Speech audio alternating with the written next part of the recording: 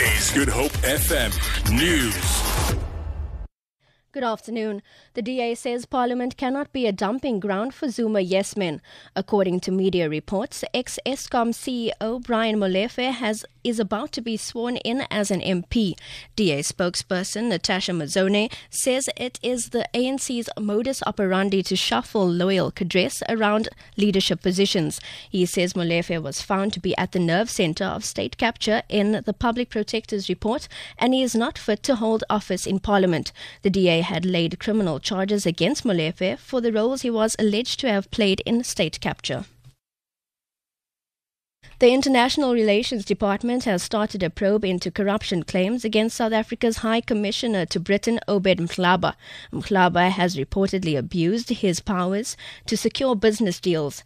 He allegedly used government letterheads when approaching investors for personal deals. Department spokesperson Clayson Moniela says the allegations are serious and will be investigated.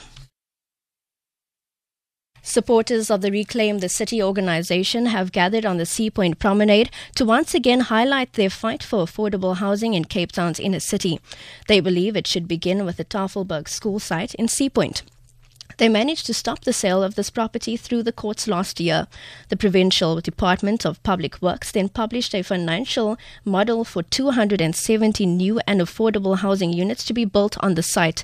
The Reclaim the City organization has welcomed the financial model as it includes low-income households. Reclaim the City's Elizabeth Ngagopa. Our people has been dominated for such a long time in this area. They don't earn that much money to rent these apartments that is so highly rentals. So therefore we thought to raise this as a concern. Poor people are actually not accepted in this area to live in Sea Point. The National Sea Rescue Institute has rescued 2 men from a sinking yacht off the Eastern Cape coast. 53-year-old Craig Rosen and 44-year-old Johan Joubert were en route to Mossel Bay from Durban to deliver the yacht. They initially called for help in heavy weather when their fuel supply ran low. The yacht was taken on tow but took in water. They abandoned ship and was taken on board an NSRI vessel.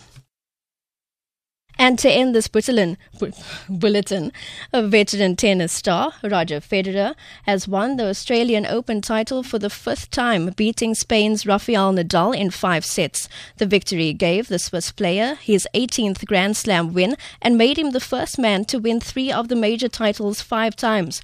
The BBC's Russell Fuller reports.